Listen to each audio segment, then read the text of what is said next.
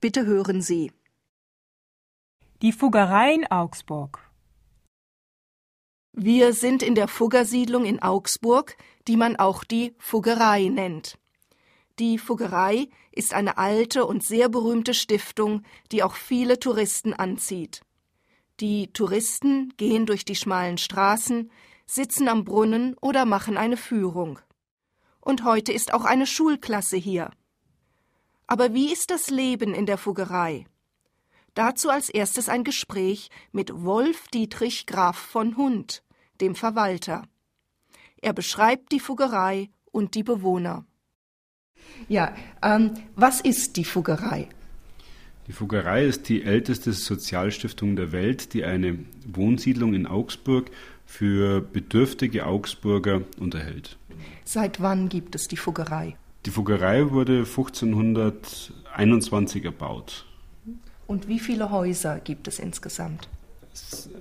Momentan gibt es 67 Häuser, 140 Wohnungen. Und wie groß sind die Wohnungen? Circa 60 Quadratmeter. Und wie viele Leute wohnen in der Fuggerei im Moment?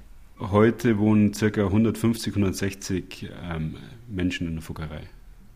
Sind das meistens Alleinstehende oder Ehepaare oder Familien? Der größte Teil sind Single und sind weiblich. Das liegt daran, dass wir Männer so kurz leben. Also wie ist die Altersstruktur der Bewohner? Unser jüngster Bewohner dürfte so Mitte 50 sein. Der Durchschnitt dürfte irgendwo zwischen 70 und 80 Jahren liegen. 4 oder 5 sind über 90 Jahre.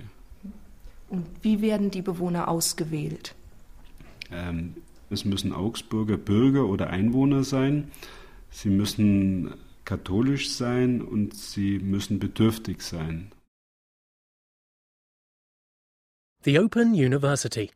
For more information, go to www.open.edu/iTunes U.